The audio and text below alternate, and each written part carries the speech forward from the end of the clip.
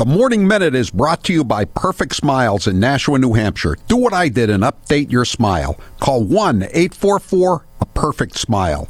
When you change your smile, you change your life. Happy belated third anniversary of January 6th, 2021.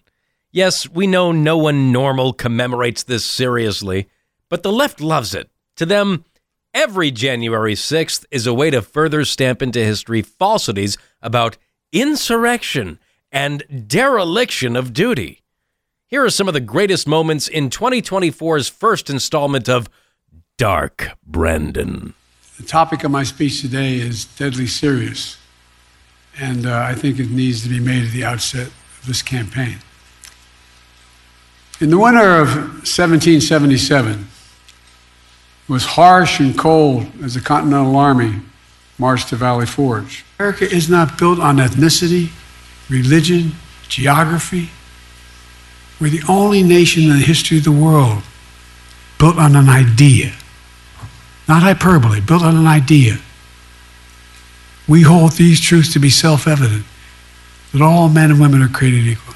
It's an idea. Declared in the Declaration, we have to make our choice. I know mine, and I believe I know America's. We'll defend the truth, not give in to the big lie.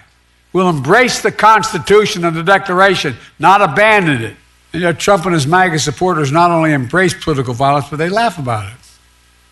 At his rally, he jokes about an intruder, whipped up by the big Trump lie, taking a hammer to Paul Pelosi's skull and echoing the very same words used on January 6th.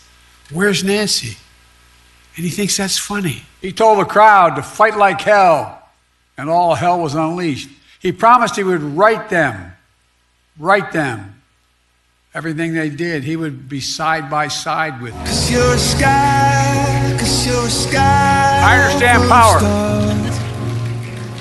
Thank you all, sir. I'm gonna give Thank you. Honestly, I'm glad Paul Pelosi's hammer-wielding pal made it into the remarks. Listen to The Howie Carr Show today at 3, or watch the show live at rumble.com/The Howie Carr Show.